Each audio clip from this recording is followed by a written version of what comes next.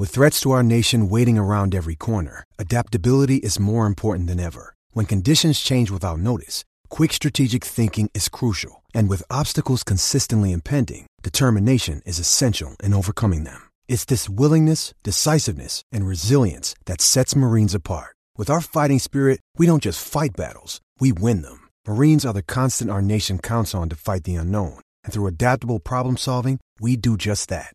Learn more at marines.com. When you need mealtime inspiration, it's worth shopping Kroger, where you'll find over 30,000 mouth-watering choices that excite your inner foodie. And no matter what tasty choice you make, you'll enjoy our everyday low prices, plus extra ways to save, like digital coupons worth over $600 each week. You can also save up to $1 off per gallon at the pump with fuel points. More savings and more inspiring flavors make shopping Kroger worth it every time. Kroger, fresh for everyone. Fuel restrictions apply. Another day is here, and you're ready for it. What to wear? Check. Breakfast, lunch, and dinner? Check. Planning for what's next and how to save for it? That's where Bank of America can help. For your financial to-dos, Bank of America has experts ready to help get you closer to your goals. Get started at one of our local financial centers or 24/7 in our mobile banking app. Find a location near you at bankofamerica.com/talktous. What would you like the power to do? Mobile banking requires downloading the app and is only available for select devices. Message and data rates may apply. Bank of America N.A., member FDIC. What makes for a great vacation? Depends on who you ask. Are you looking to get away or bring everyone together? Do you want to get outside and play or see a play at the plate? Fortunately, however you operate, I'm the destination you've been looking for. The name's Missouri, but you can call me Mo. And I have just one question. What's your MO? To find your MO, tap now. Or for information on safe travel, come see me at visitmo.com. It is the Blue, to not one of our former player interviews, and I'm delighted to say that myself and Dave are now joined by Joleon Lescott, former defender, 145 appearances for the Blues, 17 goals. Joleon, great to speak to you. Thanks very much for coming to meet us. No problem, and good morning to everyone as well. And before we get to speak about your time at Everton, just wanted to give our listeners sort of an insight into what you're doing with yourself now. Before we hit record, you said you're essentially ferrying your kids around to different places, but you're working with Manchester City as well, aren't you? Yeah, as I said, mostly I'm a taxi driver for the kids. But yeah, in regards to work and supporting, there's a team of us that support the players that go on loan from Manchester City. Currently there's 31 players, and we have a batch that we look after more intensely individually. So I'm currently working with 7 players, possibly go up to 8 next season. And they're at various clubs throughout Europe. And just kind of help look after and mentor them and monitor their games and help develop them. Are they mainly a lot of younger players? Yeah, average age is like between 18 and 23. We're through the whole loan system, not just the batch I look after. So yeah, it's exciting times. Is that a role that are most Premier League clubs now, or is it something that City sort of pioneered a bit? I think Chelsea would deserve some credit for that as well, having a large number of players on loan. But yeah, Man City definitely have perfected the industry and that side of the club. There's a lot of support for these players that they need. They don't just feel like they're on loan and then just left to their own devices. But there's a lot of more clubs now reaching out for kind of help and guidance from us. Former clubs that I've played for have been in touch and said, can we kind of look at your model and work from there. David Weir currently doing it at Brighton. Clubs are looking at it as an important stage, an important part of their club and their young players' development. When you look back at your career as well, then I'm going to come and speak about people like Phil Jagielka, who's similar age to yourself, who's still playing. How do you reflect on it? Because you have retired relatively early. You had a lot of time off through injuries. Do you feel as though you've sort of been robbed a little bit of some good years? Maybe, but I'd have no regrets when I look back and what I've achieved, and pretty much every club, barring Aston Villa, which is a sore spot due to me supporting them. I was successful at pretty much all the clubs, had success with the clubs. Like obviously Everton, we reached the FA Cup final, which was a great time. Obviously disappointing to lose, but great. Wolves got promoted. Obviously they're a different beast now, but at the time that was relatively successful. Obviously Man City, very successful there. And again, West Brom was part of one of their best defensive records in the Premier League. So overall, I can look back, and I probably have looked back since I've retired and been like, yeah, it was pretty enjoyable. Yeah. So going back to that time then, before you moved to Everton, when did you find out about the interest? When did you realise the club were looking at you? Kind of confirmed it in the summer I joined, but I was aware David Moyes had been coming to a number of games. Yeah. I think the previous 2 seasons he'd watched me 50 times, I think. 50 or so times before I joined. Well, he had that reputation, didn't he? Yeah. I've heard about that. A long time, I heard about that. But yeah, obviously that was off the back of me being injured. I missed the whole year, the Premier League season for Wolves, and then I came back, played 2 seasons in the Championship for Wolves. Didn't miss a game, and then obviously joined Everton. And it was funny because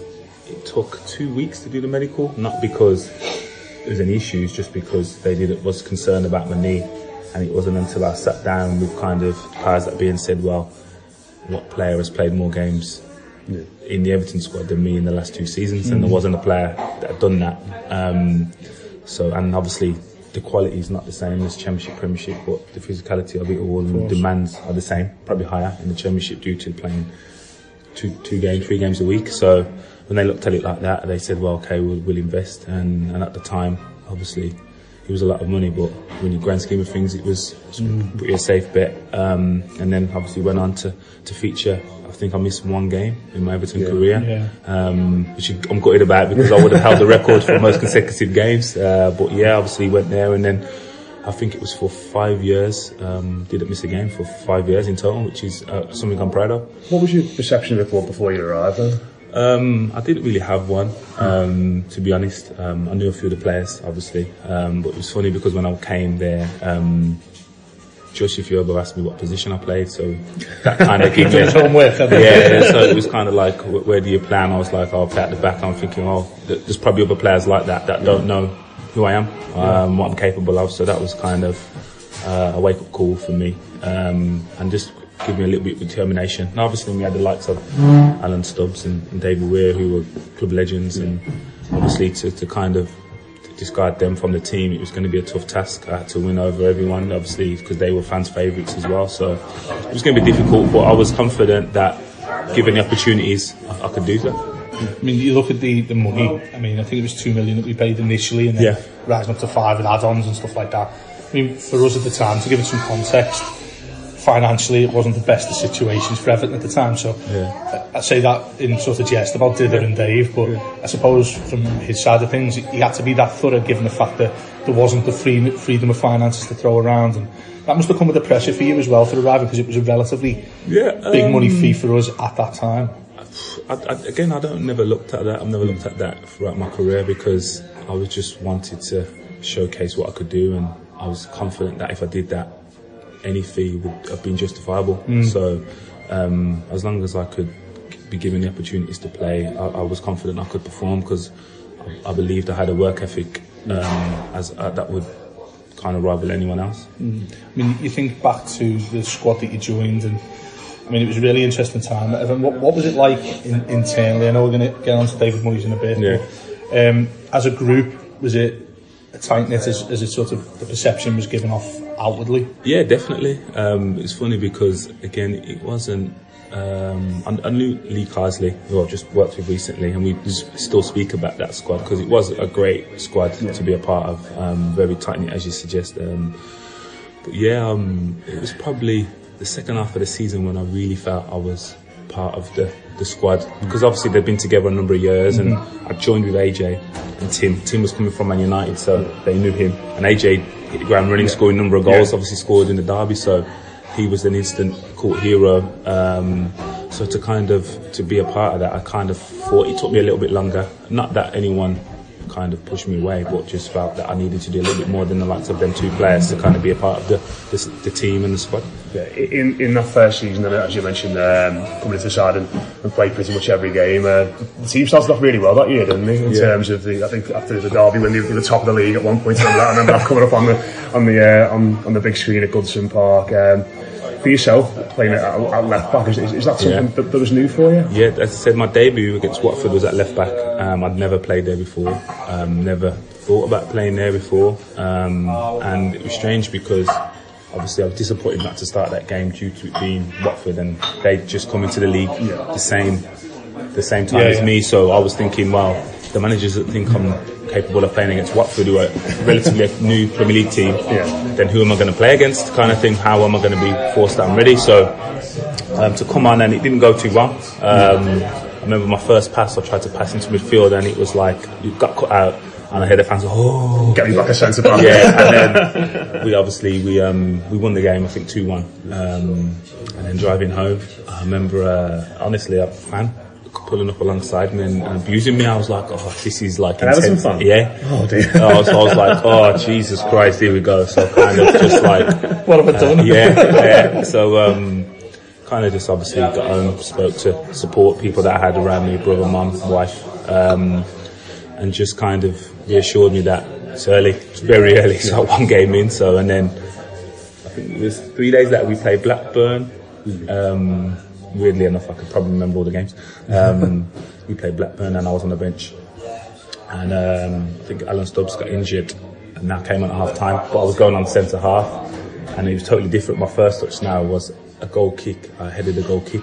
It went out for a goal kick again. And that just kind of gave me a bit of confidence and reassurance that, I know I'm a centre half. And it went from there. Obviously, then the third game was Spurs away. And that was a great win. Obviously, we hadn't won there in a number of years. And did you score in that one? No, I don't think so. It was the season before, after, wasn't it? I think Killer got sent off early doors. So we was like 10 men for a while. But AJ scored. AJ scored, and then we just held on. And I should have scored later, to be fair. I remember a cross coming in, I missed it, back post. But I should have done better. But it was. And then after that was kind of, that was it. Played about another 5 or 6 games centre half, and then the first game where I kind of realised I was going to be a left back was against Sheffield United at home. And the manager come to me and said, Nuno and Gary Naismith were injured. Do you mind? And I just explained, it's different this time. I feel a lot more confident than I did making my debut. I'll give it my best try.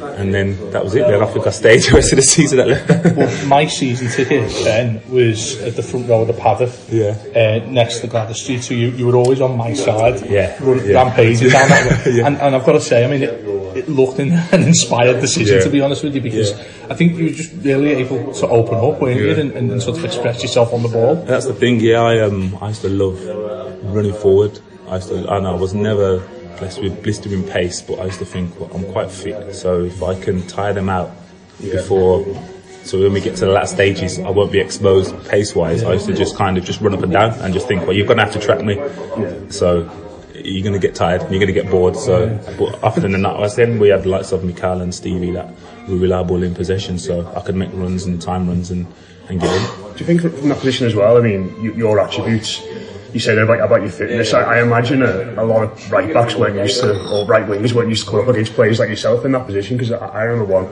watching a show that year, I think it was as a pundit on Sky, and someone was talking about you playing at left back, and he said it's awkward having a right-footed player playing at left back as well. I was thinking he's not even right-footed. I think that's just sort of something like people didn't know what you brought to that position. Yeah, no, as I said, I was weirdly I was right-footed until about 15, and then just naturally went to left because that's what it was. But I was able to kind of use when needed. Not always great, but I could use my right foot. But I said I loved running forward. But what I enjoyed the most was one-on-one, because I knew it was me versus them. So to have that aspect of it, that's probably the one element I missed more than any other position. You kept Leighton Baines out at left back. Yeah. And you think of bona fide legends, Everton Football Club these days, he's certainly one of them. 100%. In a battle spell for trophies and stuff. Yeah. And you kept him out for a year. I think there was even talk of him having to actually move on because he sort of blocked out that position. I mean, looking back on it now, you must find it quite funny. I mean, did you ever speak to him and stuff? Yeah, we were still friends, and that was the thing. It was weird because when he was joining the club, the manager obviously said to me that they're in for Dec Leighton, and if you kind of say you want to play left back and you're happy to play there, then we won't need to kind of invest in it. And I was like, I knew what I was going to say anyway, but the kind of detailed version was, we had Ashley Cole at left back for England. He was the best left back for me that England have had, and at the time in the world. I was never going to dislodge Ashley Cole at left back for England, and that was the ambition, was to play for England. So it made no sense for me kind of trying to perfect that craft. Obviously it's a lot more running, so as much as I enjoyed it, it would have been a lot probably would have took a couple of years off me. So I was like, no, I feel that given an opportunity at centre half, I can be as good as what we've got in the squad. Leighton's obviously a great player, so invest in him, and he came, and instantly it was weird, the fact that we were rivals in the position, but we were best friends. We'd never met before, but we were close. Probably my closest friend at the club. Still speak, not as often as we should, but yeah, it was awkward at times, but we kind of respected each other. We always used to work. Every bits that we used to do, we did together. So it was kind of weird. Was it? Sorry, I was just going to say, that those sorts of conversations, you must have had the training and a bit of the banter. You must have had. Was it a case of like, well, I want to move to centre half late, and it's not my fault. He keeps picking me up. Yeah. Well, he knew kind of that was the case, and that was it. So it was never like, well, I'm saying one thing to Leighton and then saying another thing to the manager. It was like, I don't want to play there. There was evidence of me not wanting to play there. I wanted to, obviously, be an England international, even though that wasn't going to be easy with the likes of John Terry and Rio Ferdinand. But yeah, my natural position, the best chance of me being national was at centre half. And as I said, it was awkward because me and Leighton were so close, but we never kind of let it affect our friendship or our professionalism. Yeah, I mean, do you think Leighton's got the credit he deserves as a footballer? Because I think you mentioned there about Ashley Cole and the way he sort of nailed down that England spot. He probably didn't play for England as many times as he could. He's quite a reserved character. You don't see him in the media very often. You don't really see many people talking about him. Obviously his contract's up at the end of the season at Everton as well, which devastates us as supporters. He might be moving on, but I think maybe he's not quite got the credit he deserves throughout his career. Definitely not, but I think he would want it that way. As you said, you probably know him better than I do, but I put him in the category of the likes of David Silva and Sergio Aguero that go on the stage because they don't want the limelight. And just enjoy what he does, gets on with it, he does what is expected of him, and if it kind of grains attention, he's probably go a bit more reserved and shy away from that. But when you get to know him, it's so funny. He's so funny, so dry. But as I said, he definitely doesn't get the credit he deserves, but I'm sure he's happy with that. In your second season, carried on playing at left back for a bit more in between the positions, but you scored 10 goals in all competitions. Was there anything behind that, do you think, or was it just one of those seasons where everything just seemed to drop for you? Because I think I remember there were a few from open play, but a lot of them seem to be working from set pieces and getting at the back post and knocking them in. I mean, was that something that you were focusing on a lot more in training at that point? Or? It was just, I used to think, I'm going up for set pieces, so be a nuisance, but I never was one to just kind of run back as soon as it was cleared. I think, let's wait second phase maybe. And I remember I scored a couple of goals, and then Tim Howard said to me that I wouldn't get 5, and then we played Metalist away, and that was my 5th goal, and we had a bet. So I remember celebrating to him, saying, "Yeah, you owe me." And that was in September time? Yeah, that was early. Yeah, so that was quite early, to be fair. And then again, I think soon after that, we played Bolton away, and at the time, I think at half time, I'd been told I wasn't playing the best in a sort of way. And then I just remember just going that second half thinking, fuming basically, and then scored the winner late on.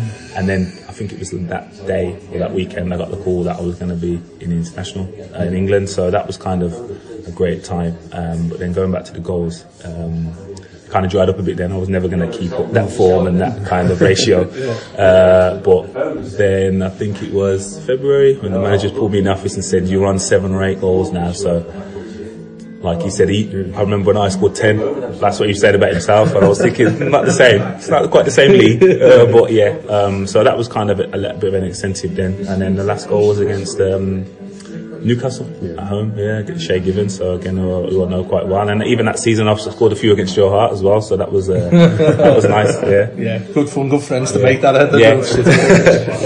You just going back to what you said about being told you weren't playing well at half time, and that came at Bolton. Was that, I presume that's the manager who's told you that? I mean, he comes across as quite a dour character, David Moyes. instances like that, was it everybody sat down and was quiet while he spoke type of thing? Was there no authority about him? Oh, definitely had that authority and that respect, and a little bit of fear. Obviously, it was new for me to kind of play in the Premier League, so I had almost respect for him to buy me. But yeah, throughout my career there, it was like love-hate. We'd go for ups and downs, but we knew we appreciated each other. I knew I had to give my all for the team and for him, and he kind of, in the greatest respect, knew that he picked me and I would do that. So yeah, there was times when we didn't get on before the transfer, but overall it was great, and we're still good friends now. So were you someone to say, if you thought you were playing, where you sort of say back to him, come on David, like not at the time, but I'd definitely address any issues that I thought were right, because I was very I could analyse games. I wouldn't need to watch stuff back. I knew if I made a mistake, I knew there and then at half time after the game. I wouldn't need to watch the video to then see if I was right or wrong. I'd know if I was right or wrong before. So when other managers as well deal with emotion and fly off the bat and kind of do that, in my head I'm thinking, are you sure? So I kind of know that, because it happened with other managers, that they kind of questioned me, and I said, have you seen what's happened prior to that for my decision? They looked back and apologised. So as I said, throughout my career, I felt I've always been able to kind of analyse that. That 07-08 season, you mentioned the Metallist goal. I mean, that was a huge turning point for us at that time. Getting into it, we had the disappointment to would have been the season before you came with the Champions League and stuff like that. Was there a feeling of that the club was in a position where it could go and attack European competitions and things like that? Because it felt like a huge hurdle to get over in Metallist, and it was probably a catalyst for bigger and better things to come that season in Europe. For me, no, because I said it was all new to me. I was just grateful to be there and be a part of that. Obviously, to the older players that have been there a lot longer than me, they was kind of obviously more aware of what it meant. But that run, obviously, the likes of me, James Vaughan, Victor, we were all new to the squad. So we just had a fresh approach, and obviously being young at that time, you kind of have no fear, don't you? You kind of don't worry about the consequences. You just get on with it and kind of just play with a bit of freedom that I wish I played with kind of later on throughout my career. You mentioned the Europa League run. At the moment on the Blue, we were doing a series about Goodison Diaries, looking back at everyone's favourite nights at Goodison Park before the football club obviously moves to Bramley Moor.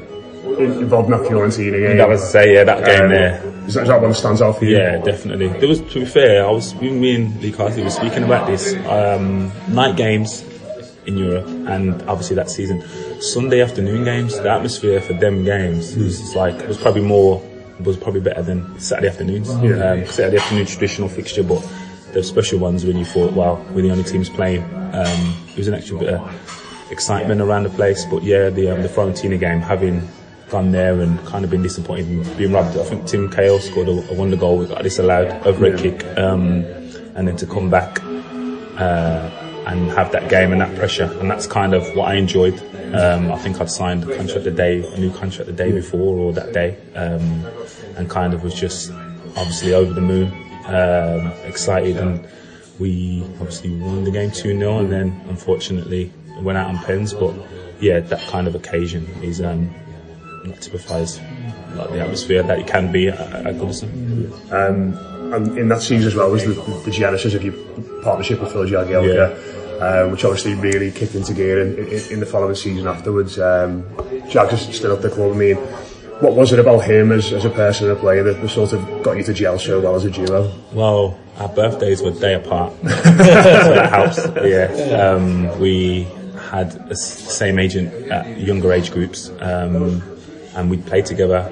England kind of set up some. I think I broke into Wolves the year before he broke into Sheffield, so we all kind of knew each other, and we just had a little natural bond through that. But then coming to Everton, obviously it was difficult for Jags at the start. He didn't play much, but when we did play, I knew I could trust him, and that was massive for a defender. I knew that he wasn't playing for himself; he was playing as a partnership, and he believed that, well, if we do well, we both play, and I felt the same. So kind of just a natural understanding, and lucky enough we played for England together, and it was the same there. It was kind of, I think, Fabio Capello tried to expose us against Spain one time. There was Spain and Sweden, and he thought, well, I'll just put these in here and let them take the brunt of the defeat. And then we won the game, kind of, we both obviously had to play well to win that game. But yeah, no, we just had an understanding, appreciation for each other, and as I say, we're still friends now. Our children are similar ages, and our boys are in the same class and stuff. You said there about him coming in. I remember him playing in central midfield and playing at right back. I mean, given you went through something similar, is that something you guys would speak about? You know, eventually we play centre half together here, Jags. Yeah. Well, that was the plan. But yeah, I just kind of had to say, well, just do your best. And Jags is, you do that anyway. You do 100% maximum effort regardless of where he was playing. Obviously, when it's not going well, you just want to play your position so you can kind of get back to familiarity and obviously what you're used to. But yeah, it was it was hard for Jags at the start, and that's one of the things that me and the manager kind of had a disagreement about, was that I remember him saying he's not judging Jags in midfield, and I'm thinking, well, I'll be judged at left back, and I'm not being left back, so double standards. Yeah, you might have put you well. Yeah, that's what I mean. So that was kind of one of the weird ones, but yeah, no, as I said, overall, Jags have been a great servant to the club, and I still believe he's as good as any centre half that they've got at the club. As a captain, I think it'd be fair in saying that he's had his critics in terms of being a leader, because he's not the most shouty. He leads by example, and you'll have seen a lot of that in your career. Players, you mentioned David Silva, David Silva, captain of Man City, not the most vocal characters by any means. I mean, is the room in the game? Can you still react to a captain who's that way out, as opposed to somebody who will scream and shout in your face?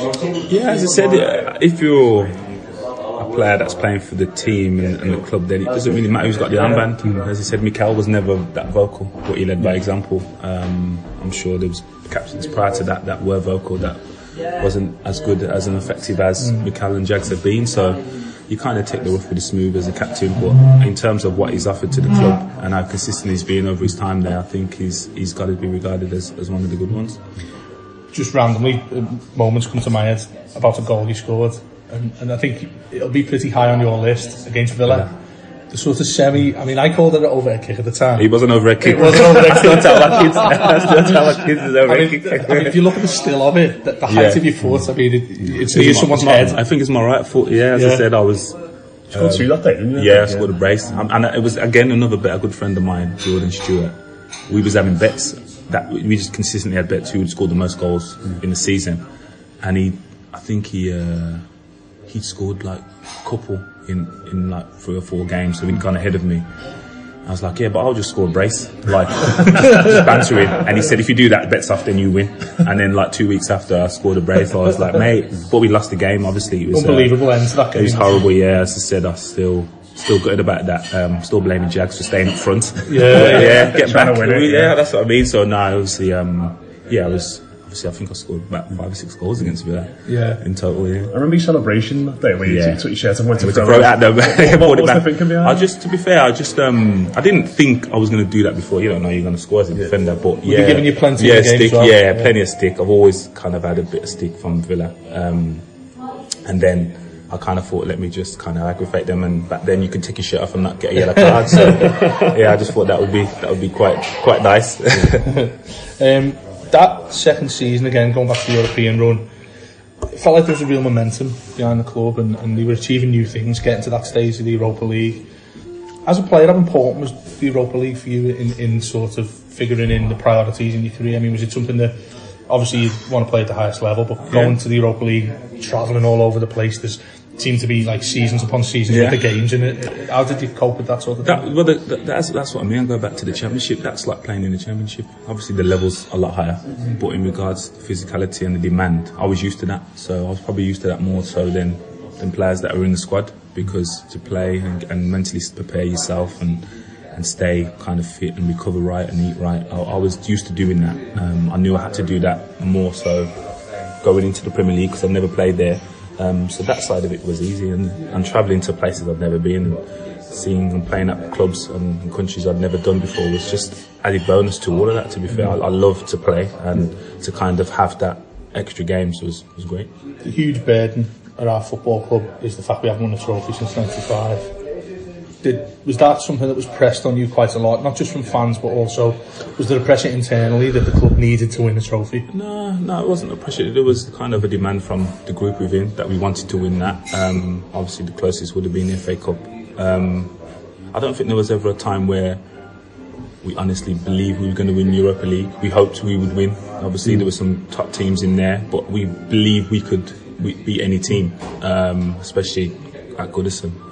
Of course, you beat Zenit. That's what I mean. Yeah, that's what I'm saying. And we beat them, and they had Skirtle and who's the Asheven played. Yeah, Asheven. Yeah. So kind of, I remember thinking that, and that was a different format then. You didn't play home and away, did you? You just played home, or they picked the fixtures. So I kind of remember seeing them at the end, not knowing much about them before the game, but then obviously seeing them win it, realising what we could have achieved if we kind of had a bit more about us. But obviously the FA Cup would have been the most disappointing, having never played in one before that, and getting to the final, the occasion, the build up and that, we didn't get carried away. We didn't kind of let it consume us or overwhelm us. We just kind of believed that we could give Chelsea a game, but at that time Chelsea were a joke, weren't they, to be fair. I remember when Louis scored and it was just like they kicked off again, it was like nothing had happened. I remember thinking, are they not going to play long, or they're not going to rush any play? They just was calm and just believed in the process, and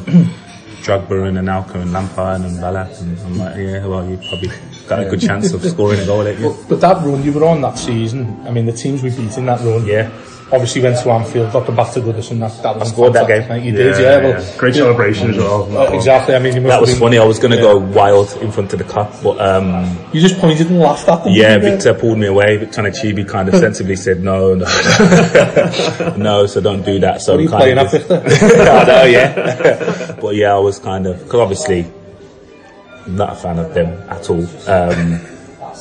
Personal abuse, everything. Obviously, the stick received, but also what it means to kind of be an Evertonian, and to kind of, you never like your rivals, but there's an extra bit of a dislike for them. From what you're saying, it sounds like that was impressed on you quite early as soon as you moved. I mean, obviously every club has its derby, you'll know, being from the Midlands, but that was that something that quite quickly you adapted to, knowing that there was a massive divide between these two clubs? Yeah, obviously a lot of the staff that work at the club are Everton fans, like most clubs, but Chibi Koba, club legend. It was funny because I didn't realise, it was about 3-4 weeks when I realised he would never say Liverpool.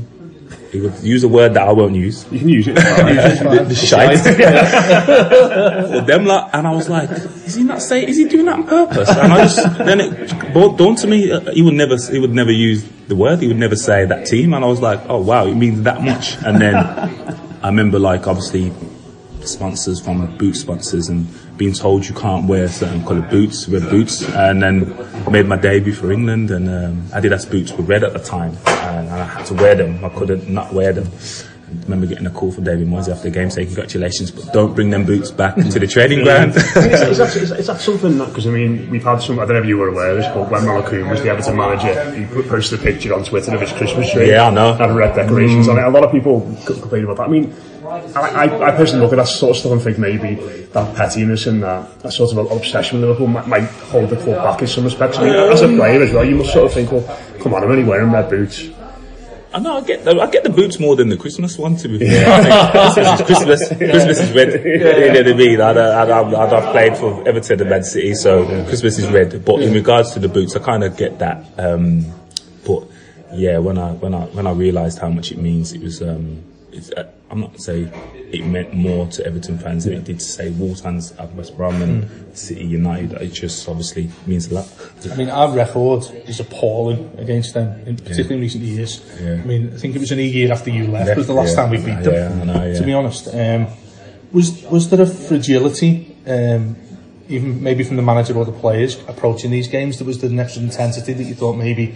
You know, you spoke about saying the last cup final. Yeah. Was there a feeling that things should have maybe been more like that approaching Merseyside derbies? Because my perception from the outside is that we tend to get caught up in what a derby is, and there's too much intensity going into it from our point of view? Well, when I was there, no, because we were quite successful. I think Liverpool, they knew they was in for a game. We had the kind of mentality, the core of players that had embedded in Everton history, but also the kind of quality as well. We had a lot of quality there. I'm not saying we had more than the current squad, but we had a lot of quality, so they couldn't underestimate what we could do. So I think at that time, again, young players, inexperienced in the Premier League, so they probably don't know as much. Not knowing, I didn't know much about Victor Achievement when I came, but I know no defender would want to play against him, kind of thing. So there was kind of that about at the time as well. But in terms of the approach, it was detailed. It was what it needed to be. More so than other games, or not really. David Moyes was very thorough. It was funny because he would say, like, not just the Liverpool game, but anyone you played against, he would say he goes to the left. He always goes to the left. Always, but he might go to the right. Don't say that. Yeah, so they're the kind of things he would say. So I told you he goes to the right. So they're the kind of things. They're the kind of details. But no, it wasn't more or less than it needed. But obviously it means a lot more. And to play my first one and win that 3-0, and then kind of realise a lot of my friends growing up support them. Again, from Birmingham randomly.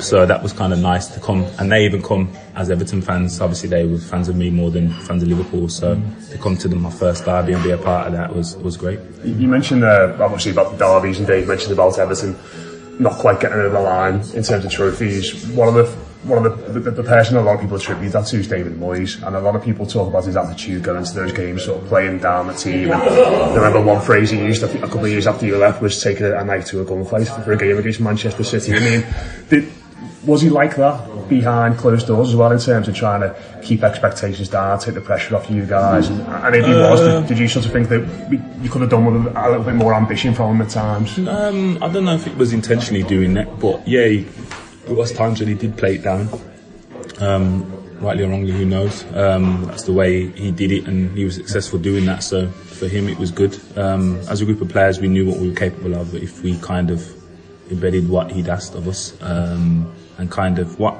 the beauty of David Moyes and the team had then was we kind of changed our style and approach to whoever we were playing against. There were certain things we did, obviously regardless of who we were playing against, but if you Arsenal at that time were like a high pressing team and stuff like that, which was kind of the first team you kind of recognised to do that. So we had a different approach to them, and that was quite successful. There was a number of times where we give Arsenal a good game, and it was different for United and obviously for Liverpool at them times. When he said stuff like that, because I mean I used to speak to him week to week, and he would say things like, and I'll be honest, it used to infuriate me as a fan, because he'd say stuff like 7's the best Everton can do, or you know, I'm paraphrasing there of course, but he seemed to, I don't know whether it was because he felt he wasn't getting the credit he deserved as Everton manager, but it seemed as if he, like Matt says, downplayed expectations. But if you're hearing that as a player, you just a little bit earlier when we were talking, you were talking about how you had a defiance to something he told you at Bolton at half time. Was that something that would rile you as a player and think, do you know what, I need to prove him wrong, we can go further than 7th place? But, from that point of view, was it a tactic from him, do you think? I don't know, probably. Maybe, but personally, I definitely used it as a motivation to kind of, because in the greatest respect to Everton, David Moyes, whoever, I wasn't doing it for any of them, I was doing it for myself, for first and foremost. So I remember that, going back to that Bolton game, reading in the programme, that quotes from him saying defensively he's okay, but on the ball he could use work. And again, my first season, we had a run of games. It was after I just moved to left back. We played Sheffield United, Watford, Arsenal, Chelsea, and I think United in the 5-game spell. And I think we'd lost 2 or 3. Watford was the last game, and I think I'd got man of the match in 3 of the games. And I remember him pulling me after Watford away. I think we drew 1-1. Ozzy scored and won the goal. And he said to me, "I've had a call for you to go in England team, but I've told him you're not ready." I've said, "What do you mean?" And he said, "Defensively, I think you're capable of playing, but I just think you need a lot more work on the ball, in possession." And I was like, wow, how can that be good for anyone? Like, regardless, my confidence alone. But it kind of gave me the motivation to think, well, if you think that, let me work on that. So make sure that's not a reason the next time they're called. But the next time they're called was the following season. And they wasn't calling to ask his opinion. They was calling to kind of confirm I was in the squad. So they call him to see you. But the first time they did on his advice. Well, I'm not saying that was the reason, but he told me that I was going to go into the squad, and he kind of gave his opinion, and then they kind of decided not to do that. But I said that I just used it as motivation. It was a constant reminder that obviously there was bits of my game I needed to work on. If he felt that, there was obviously other people that looked at it the same way, so I kind of had to work on that. But I mean, it must have been frustrating for yourself. You know what I mean? You mentioned there about you were thinking a lot about England, and you said about Ashley Cole playing left back and that sort of thing. I mean, it must have been quite galling for you for a while, and difficult to get over. You maybe had a chance to play for England. Maybe earlier. Yeah, of course. But as I said, I have no regrets throughout my career. That was just a thing that I kind of used to motivate me, and that's what I would do with every kind of hurdle. I would use it as motivation to kind of get the best out of myself and maximise what I was given, and that was kind of a level of ability, but also a mental strength to kind of deal with them scenarios. Going back to that FA Cup, we beat some fantastic teams. Beat United in the semi-final on pens. Jag scored the winner, didn't he? Having not scored against Valencia, that was good. So it's a bit of redemption for him. Did you ever think about taking No. I am not a hero.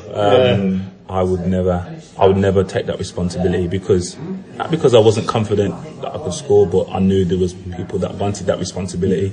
I remember again going to the Euros with England, and we went to penalties against Italy, and saying I will go last because I know the likes of Joe Hart want to take a pen and want to score. I didn't want to score the winner. It wasn't a thing that I dreamt about. Maybe if it's a header from a corner or something like that, but penalties, defenders don't dream of scoring winning penalties. In competitions. Maybe. If I took penalties like Leighton Baines, maybe.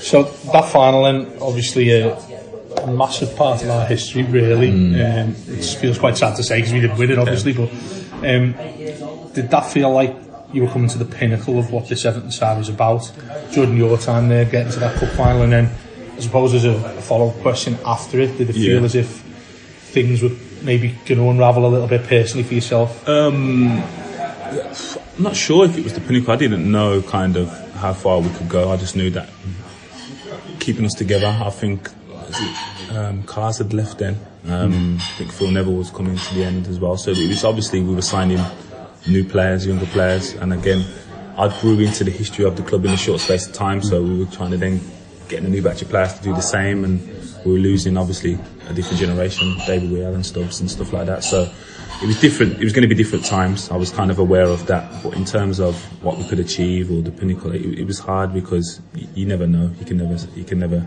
Hindsight's a wonderful thing, isn't it? To say what we would have achieved if we would have kept us all together and added certain additions. I remember not having a striker for ages, for half a season. Played Tim and Felly up front, and Ozzy and who else was it? With Stephen off him. So to kind of say them was our front four for a long period of time, with no real patience to achieve kind of what we did. And obviously then Mikel had changed positions, who impressed me even more so due to the fact that I knew he had quality and intelligence, but the kind of commitment to get involved in tackles and kind of make that role his own was a credit to him. There was an obvious lack of investment, as we know. They've had the financial troubles over the years. As a player, I mean, I've always been curious to ask people this. On the inside, when you see that there's not that investment available to kick on, what's your reaction to that? I know you're a professional, you want to carry on with your job, but internally you might look at it and think, we need this to kick on. And maybe, and even when players have left, you think for financial reasons, you think, are we ever going to progress if this keeps happening? 2 steps forward, 1 step back type of thing? It's hard. I would have liked to have seen new players come in. I wouldn't say better players, but as I said, we're playing half a season with no striker, then we need investment. It's obvious kind of thing. So that would have been nice, but as I said, obviously the manager knew what the club needed, but I think he also enjoyed the fact that given that we had probably 16 players that could play, the more players that he brought in, the more decisions would have had to be made, and he probably was comfortable in that scenario. Obviously, touch wood, we were looking at the time with injuries, so there wasn't many injuries, so the team kind of picked itself. So I suppose that's the positive in having a few, like a tight-knit, smaller squad, isn't it? As I said, and at Everton, obviously, you'll know more than me that it's a family club, so to kind of just invest, and I think you've seen it in the last couple of seasons, just investing and just getting the same batch of players, and like, for me, the club haven't invested wisely enough. Like, great that you brought Wayne back, but then you buy players of similar position, and Wayne and Ross at the time when he was there, Ross would have still been the best player. You bought 4 centre halves, but Jags is still the best kind of thing. So I'm thinking, well, what are you kind of trying to do? Glad you said we there. Getting you back in the Everton. So after the 2009 final, how long after that was it apparent that Manchester City were after you? Or did you even know beforehand? Yeah, I knew before there was interest, not kind of concrete interest, but I knew there was obviously speculation about it. It was nothing. There was never a conversation between me, the club. I don't know if there was conversations between Man City and Everton, but there was never that. I just heard kind of rumblings. Obviously went away and then came back to pre-season, and that's kind of when it all started to kick off. Was I made aware that obviously there was interest now to approach the club. They wanted it to happen, and I kind of had to make the decision.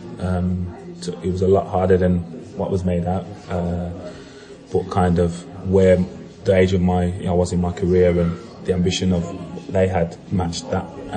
It would have been great to kind of do that at Everton at that time. Would have been great, but that wasn't the case. They were investing, and I thought, well, the best chance of me becoming potentially an England regular, winning trophies, was going to be at Manchester City. And again, no disrespect to yourselves, but that was obviously the best decision I made in my footballing career to kind of do that.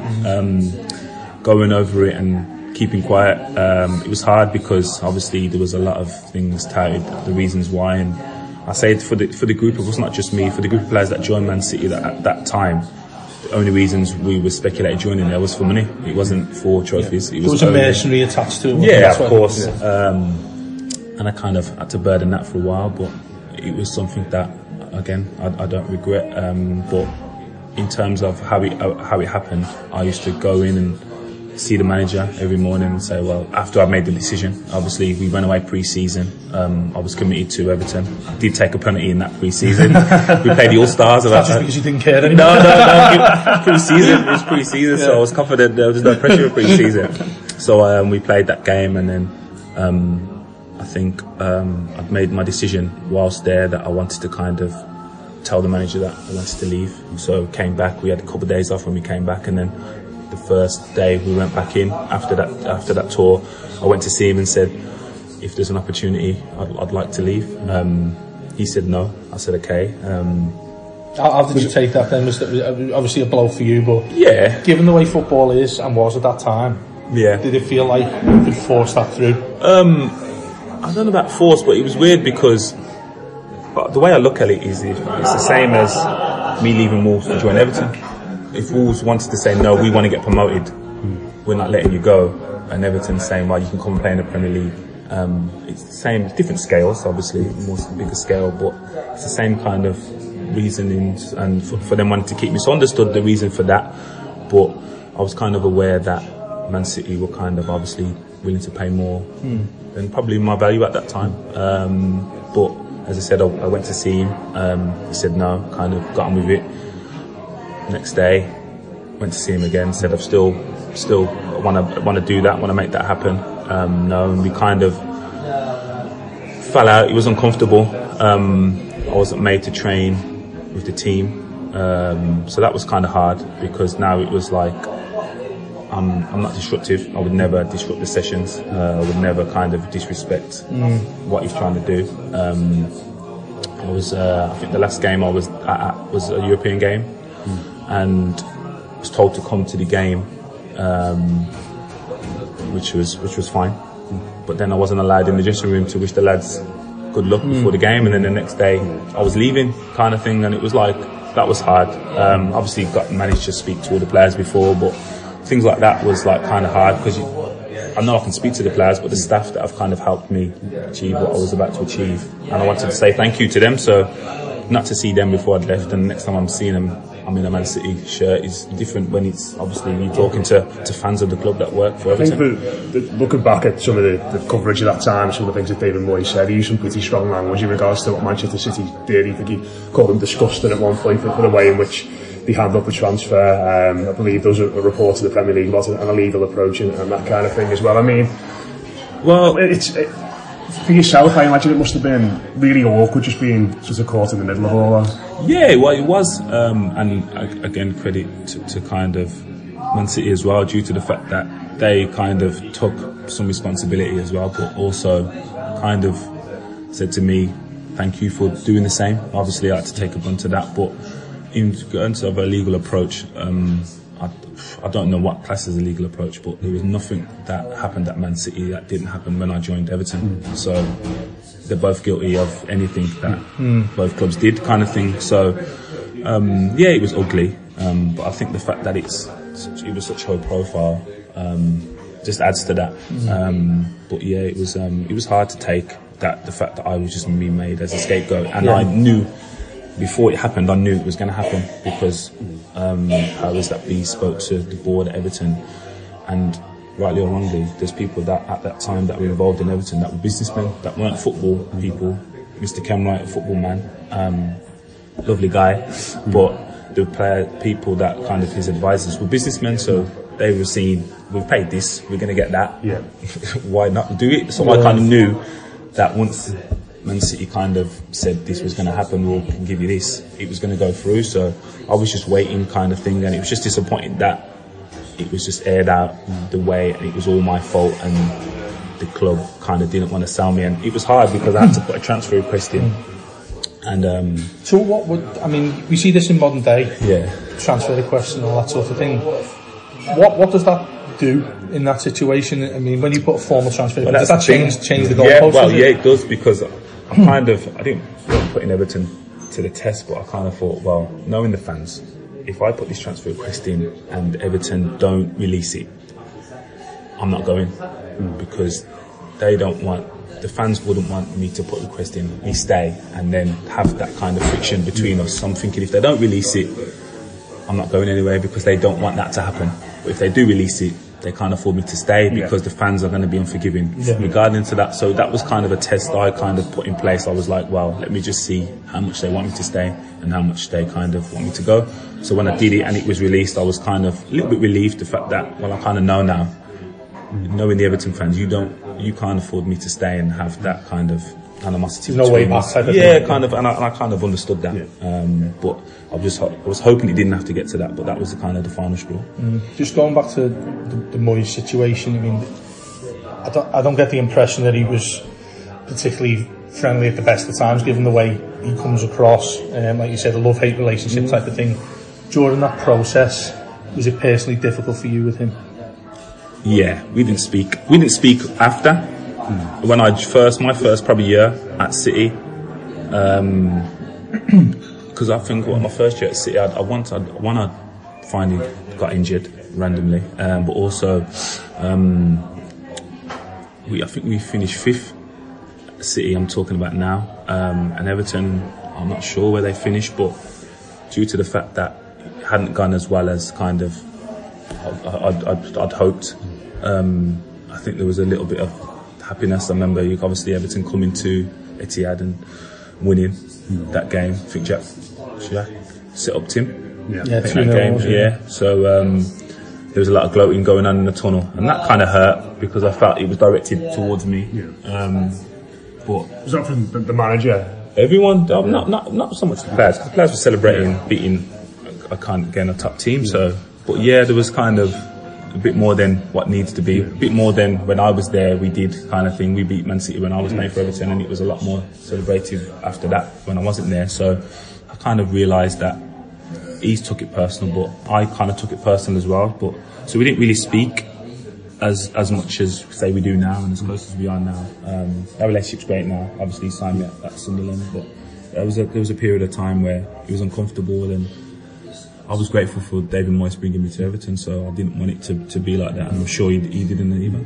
Yeah, I remember in that pre-season there was a game which you played against Malaga at home, and you played in that, and the fans very much got behind you, singing your name throughout. You know, I think it was at that point it looked like it was going to happen, but it was almost like everyone in the ground was like, come on, let's give it one, let's go for him to stay. I remember that game, As I said, it was hard because I like to think I'd give my all for Everton, and the fans were great to me as well, so it was hard that it had to go that way, but it was just something I needed to do. And then it still carried on, I think, the following year when Stephen was leaving for Spurs, and the manager went out and said I couldn't pick him because remember what happened in a similar situation last year. I was thinking, it's not about me, it's about you and Stephen, and I can go on record to say I never refused to play for Everton. I know that was documented. I remember going in before the Arsenal game and saying, Gaffer, like, I told you I wanted to go numerous times. Mentally, my head's all over the shop. I'm ready to play if selected, but if you choose not to pick me, then that's fine. He said, you will play tomorrow.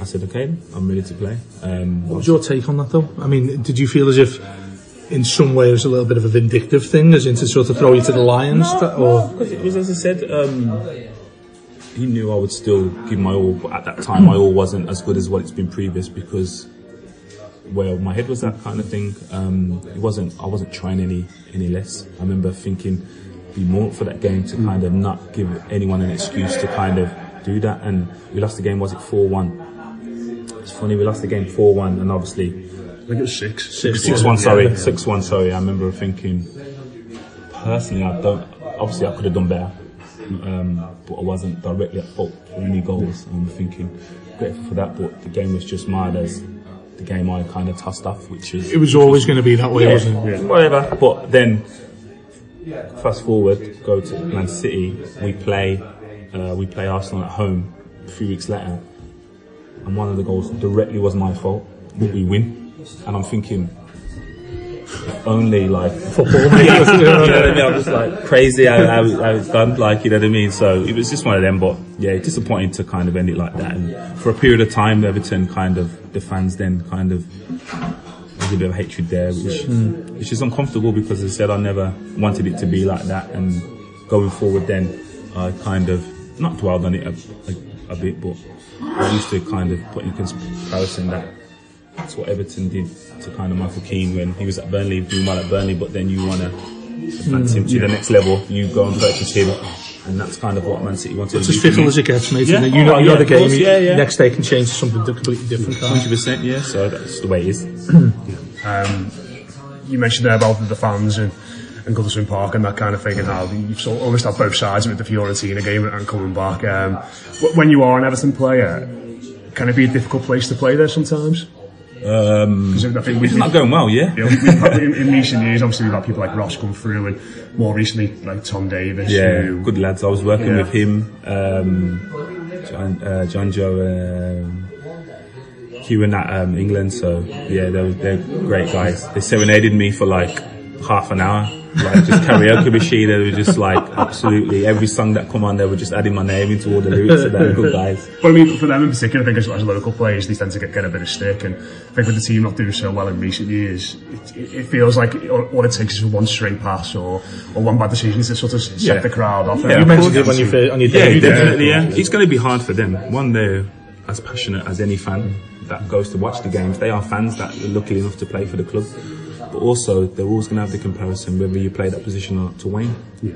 Wayne's probably the best English striker we've had, and great for Everton. They come through their ranks, but unfortunately for them, there's going to be comparison. I know Ross had that for years, didn't he? So it's going to be on there. It's going to be a burden for them. But as I said, as Everton fans, they're going to be passionate as anyone to kind of give 100%. When you did leave, what was the reaction like from all your friends at the club and staff and players? I mean, is the general feeling of disappointment, or are they as like Moyes wasn't and standoffish from you? Yeah, there was only Sean Kitman.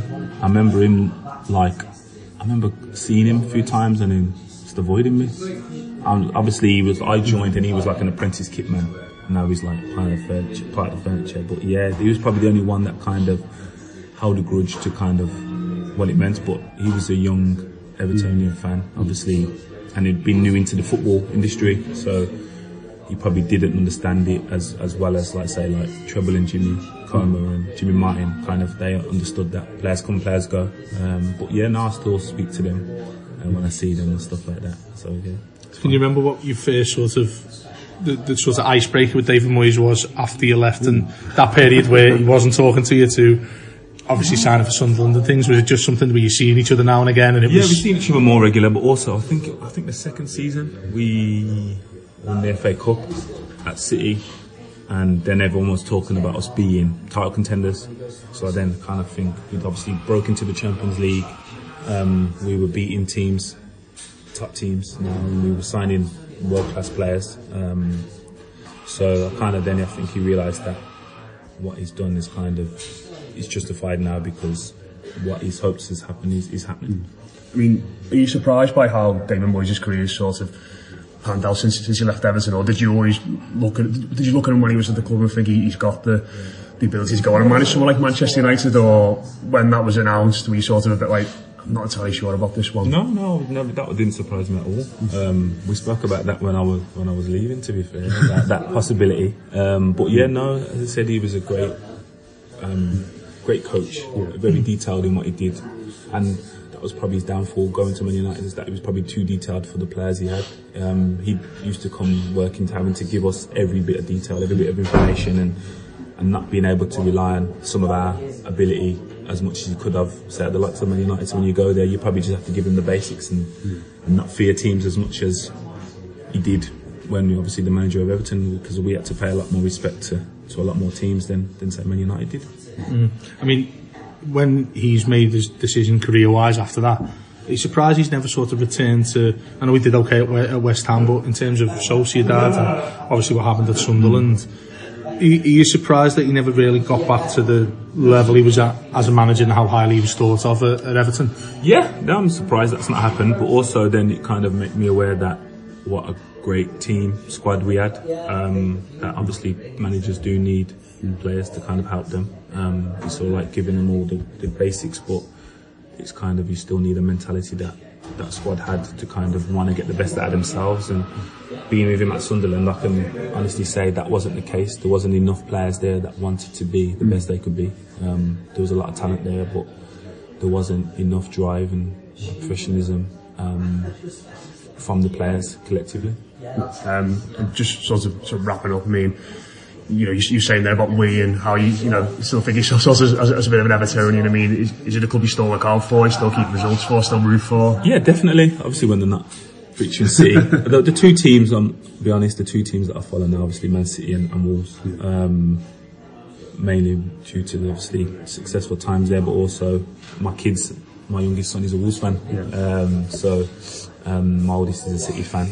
So but yeah, I do make sure Everton, I check the results of all the teams that I've played for, because I've got friends there that I'll have for the rest of my life, so that will always continue to happen. The situation now, we sort of touched upon it in terms of reckless spending and stuff like that's gone on at the club, which is sort of ironic because we didn't have a pot to piss in when you were there. And it just seems as if, you talk about fickle nature of football and not knowing what's going to happen one day to the next. How do you view things now at the football club? Would you sort of punt their head on? Well, I'm going to go on record to say I'm credit for Idrissa Gueye's decision to go to Everton, because we was at Villa together and then West Ham were in, and he said he could have gone. He pulled me and said West Ham or Everton. I was like, go to Everton.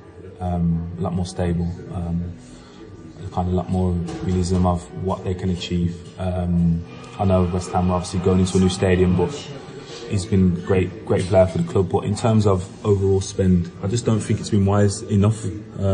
It's been great that they've been able to spend, but I think the Everton fans in general would have liked to have seen less money spent, but spent more wisely. And it's easy to say that now, but I'm sure that would have been the case beforehand. What you've seen at City, which is just a juggernaut now, obviously you work there. It's ridiculous conveyor belt of talent that comes along. Yeah.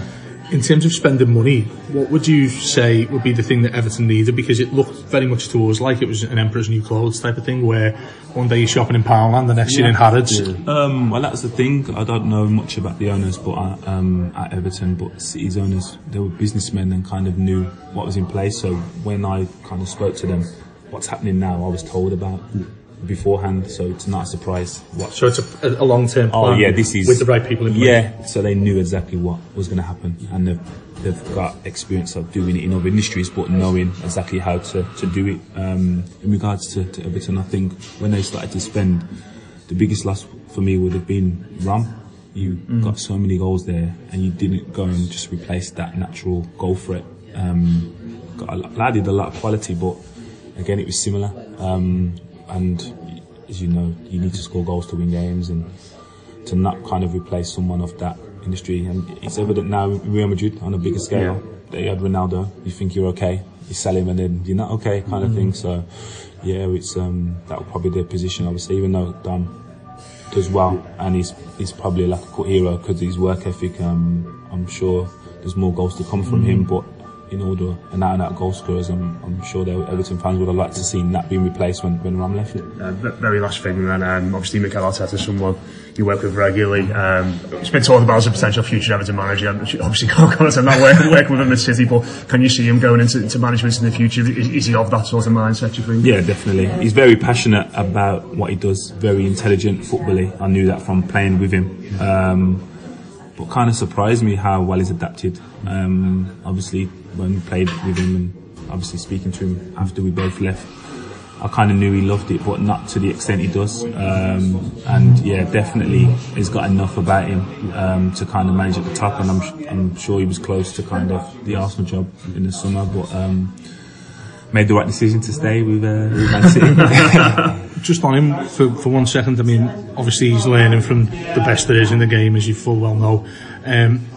Does that worry translate to the pressure that might be on him if he takes up the job? Because I mean, anytime Marco Silva's under pressure now with us these days, it's you've got to go and get Mikel. He's up the road and he's learning from Guardiola. But obviously he's an individual himself and will be completely different to Pep Guardiola in many ways. Yeah, definitely. I'm sure they've got different approaches to scenarios and things.